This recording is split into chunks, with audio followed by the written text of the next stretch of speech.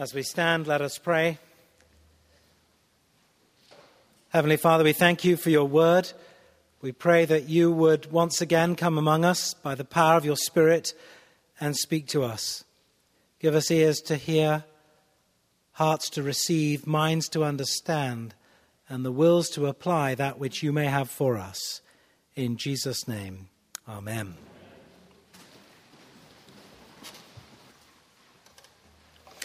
When you pray for other people, what do you pray for? Maybe you pray for your children or one of the children in Sunday school or in the youth program. Maybe you pray for a nephew or a niece or a godchild or a friend. I wonder, do you pray that such a one will grow up to be rich and famous? Do you pray that he or she will go to Harvard and become a lawyer, a doctor, or a business magnate? I doubt it. I think it's much more likely that you'll pray for those you love to be safe, that they will get on with their families, that they will find joy in their lives, that they will come to know the truth about God. And as I was saying to the children earlier, that's actually how Jesus prayed for his disciples, and it's how he prays for you and for me. Well, this morning, we're going to take a look at how we should pray. And the model for this morning is the way that Jesus prayed for us. On the night before Jesus was crucified, we encounter Jesus praying.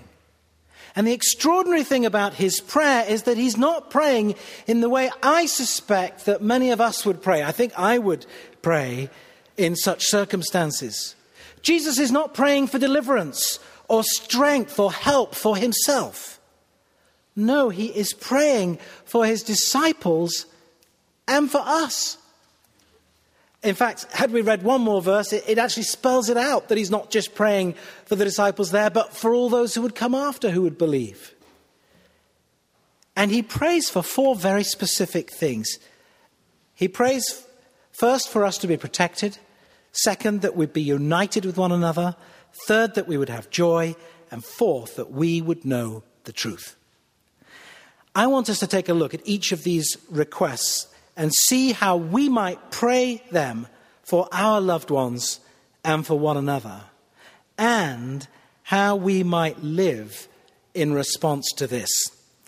First, Jesus prays for protection.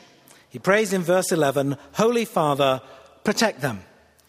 And Jesus is explicit on this occasion in verse 9 that he's not praying here for the whole world in general, but on behalf of the disciples and those who would follow. Jesus is very conscious that his time in the world is drawing to a close. Verse 11, "And now I am no longer in the world, but they are in the world. Holy Father, protect them." But what is it that he's asking that we be protected from? Why does God pray for protection in the world? Surely the world is a beautiful, awe-inspiring, wonderful place filled with people made in the image of God. That's true. But it's not the whole story. Indeed, the world can be a scary place. Not just because bad stuff happens, but because the world has been spoiled by sin and selfishness. And because of that, the world we live in is a world in which daily we face danger from the powers and the forces of evil. Jesus prays specifically that we will be protected from the evil one. Verse 15, "I'm not asking you to take them out of the world, but I ask you to protect them from the evil one." Now, this is not the stuff of children's fantasy novels. No, this concerns reality. The powerful forces and person of evil that is present in our world. There is more to our world than just the material. You know, it was great this past Thursday evening to see Laura Hanger be baptized. Smiling over there, good. And after she was baptized, the Bishop made the sign of the cross on her forehead as he said these words, "Laura, you are sealed by the Holy Spirit in baptism and marked as Christ's own forever." Well, in the Church of England, at that point in the liturgy, the priest or bishop says, "Fight valiantly as a disciple of Christ against sin, the world, and the devil." This is serious stuff, and we need to pray for one another. It is all too easy for us simply to drift along with the ways of the world and to fail to appreciate just how far the world has gone awry. But how are we protected? Well, Jesus tells us, he prays in verse 11, "Holy Father, protect them in your name that you have given me." Well, what does that mean? What's in a name? Does it mean that if we just say Jesus, all will be well? No, at least not if we think that Jesus is some magic slogan. So what is so special about the name of Jesus? Who can tell me what the name means? What does Jesus mean?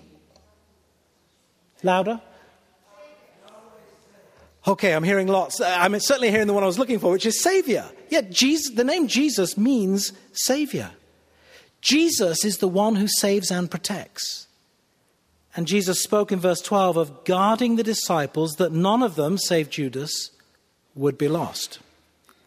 The name of Jesus is powerful, for he is the Savior of the world. So no matter what crises we may have to endure, no matter what may go wrong in our lives, the message is clear that God will protect our eternal destiny because Jesus has secured that for everyone who puts their trust in him. But it's not just that ultimate and eternal protection that we seek from God, for we can also experience his protection now as we do battle daily against sin, the world, and the devil, as we fight valiantly. It is as we let the truth he has taught us through the scriptures dwell and remain and take root and flourish in our hearts and in our minds to shape our thoughts and actions, that we are prepared for battle, that we are prepared to stand firm, no matter what may come. Okay, that's the first prayer for protection. The second prayer that Jesus prays for his disciples and for us is a prayer for unity. Jesus prayed, "Holy Father, protect them in your name that you have given me, so that they may be one, as we are one." You know, that's another profound and remarkable prayer. The unity that Jesus is praying for is not for warm, fuzzy feelings. It's not for social camaraderie. It's not for complete agreement about everything. Rather, it is that we may be one as God is one. Did you hear that? It's remarkable.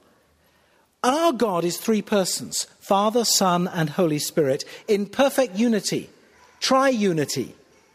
And Jesus prays that we may experience that kind of unity.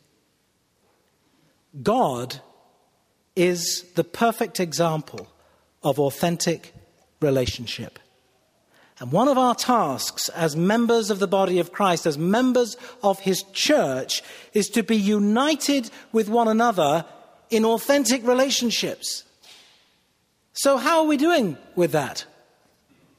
When someone says to you, "How are you?" do you typically respond, "Oh, fine, thanks, and you?" Now, I know there's a time and a place for that. That's okay. But really, we for whom Jesus prayed that we may be one as the very Godhead is one, don't you think we should be doing a bit better than that? Next time someone at church asks you, "How are you?" it's okay if you answer, "Well, actually, I'm struggling a bit," or "Please, could you pray for me?" Now, of course, that assumes that the person asking how you are is actually interested in your response. In this prayer for our unity, then, Jesus is challenging us, I believe, to be authentic with one another. So when we ask someone how he or she is, we need to listen to what they say. And when we are asked, we need to be willing to take a risk and answer the question honestly. Now, I thank God that such authenticity is present here in our midst, but I think we could do with more of it. And I believe that if we will be authentic like Jesus is asking us to be and praying that we be, we will experience the kind of unity that Jesus is praying for. So, by way of an example, if you are interested and you ask me how I'm doing, I'll tell you. Do you want to know? Okay. Well, I'm feeling rather weary, and I'm worried about my nephew, Tom.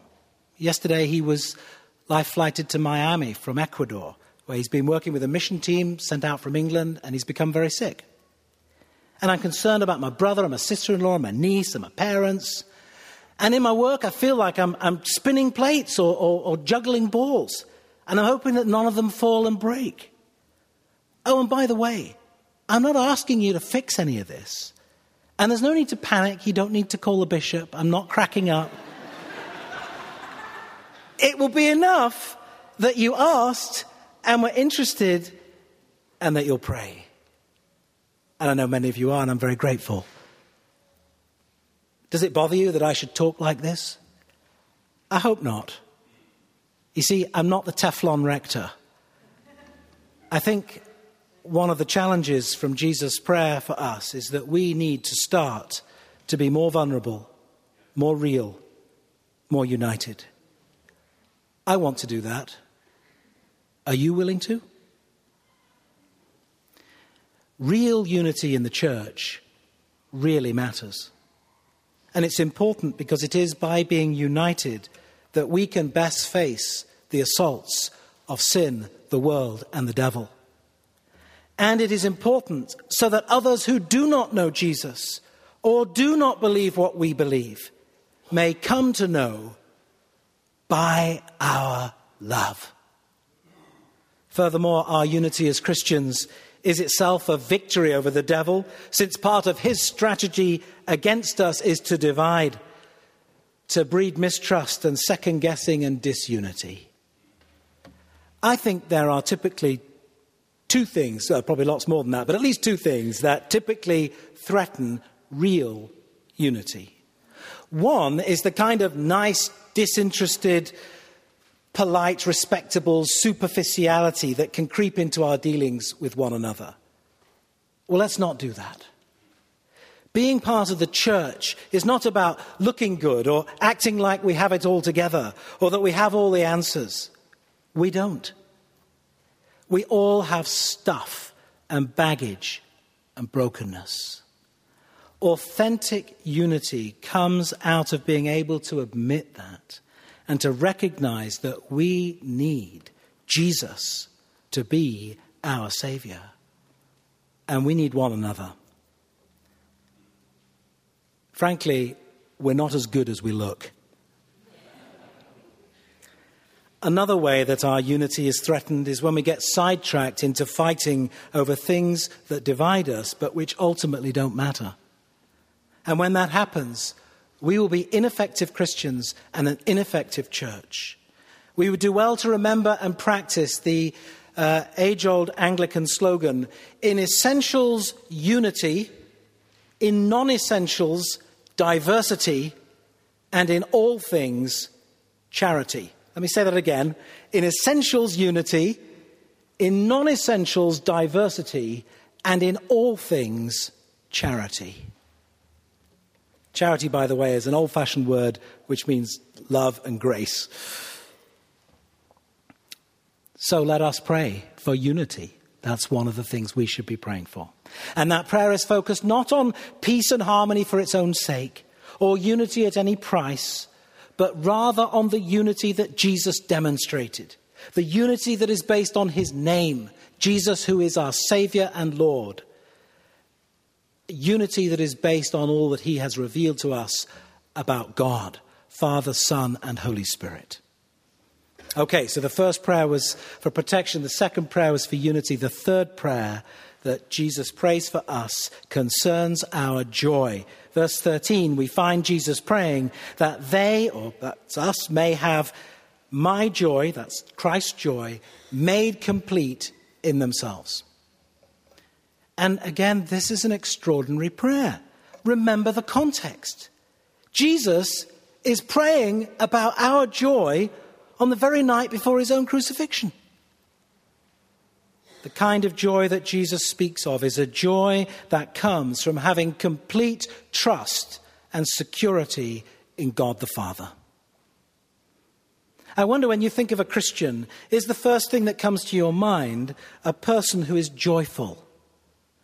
The Archbishop of Canterbury, Rowan Williams, a number of years ago said this: members of the Western Church exhibit boredom, greed, and indifference. Too many people are hereditary Christians who have inherited their belief from their forebears as if it was something obvious. He went on to say, Western Christians must recapture a sense of joy and wonder at the nature of God, and to learn from countries where faith is newer and more vibrant to recapture the expectant joy of Christ. Jesus wants us to have his joy made complete in us. And this needs to be real and not some fake veneer. And so we can pray to that end. Of course, there will be many things that will assault and assail us, that will come against that joy. But as Christians, we can know and experience and exhibit a joy that comes from deep contentment in God. The fourth and final concern that Jesus prays for his disciple is about truth. Jesus prayed, sanctify them by the truth. I believe that when we pray for meaning in our lives, God will hear and answer that prayer if we will look to him to find that meaning, to find truth, rather than looking everywhere else. Now, of course, we may look to our families or our work or our friends to give us meaning, and that's not a bad thing. Indeed, it's a wonderful gift from God when we have work that satisfies and challenges us, when we have families in which we can love and be loved. But these things are not ultimate things. If we look to our work or families or whatever else to satisfy our deepest longings for meaning, we will be disappointed, because only God can satisfy that. Ultimate meaning transcends all our temporal experiences and is to be found in knowing the truth about God, in knowing Jesus. Sanctify is one of those religious words that means to make holy, to be set apart. And that is what Jesus prays for you, that you would be set apart. But note this, it's not that you be set apart for your own sake, not so that we can belong to some nice religious holy club. Jesus expressly says that he is not asking God to take us out of the world. Instead, he speaks of our being set apart for the task he's given us to go into the world. Jesus says that that task is that of being sent out into the world with this message of truth. So Jesus prayed for our protection, our unity, our joy, and for us to be set apart, to stand out and to go into the world with his message of truth. If you want to pray as Jesus prayed, this is what it should look like. We should pray for protection, especially for spiritual protection each day, that we might fight valiantly against sin, the world, and the devil. We should pray for real and authentic unity in our relationships one with another, in our families and amongst our Christian sisters and brothers. And alongside our praying, we need to practice this. We should pray, thirdly, for joy. That joy that is the fruit of the Holy Spirit in our lives. Let us pray that God would produce more of that fruit in us. And finally, We should pray for truth. Pray that God would reveal more and more of his truth to us and help us to stand out as those who are set apart for Christ, sharing his truth with grace to others. So help us, God, we pray. Amen.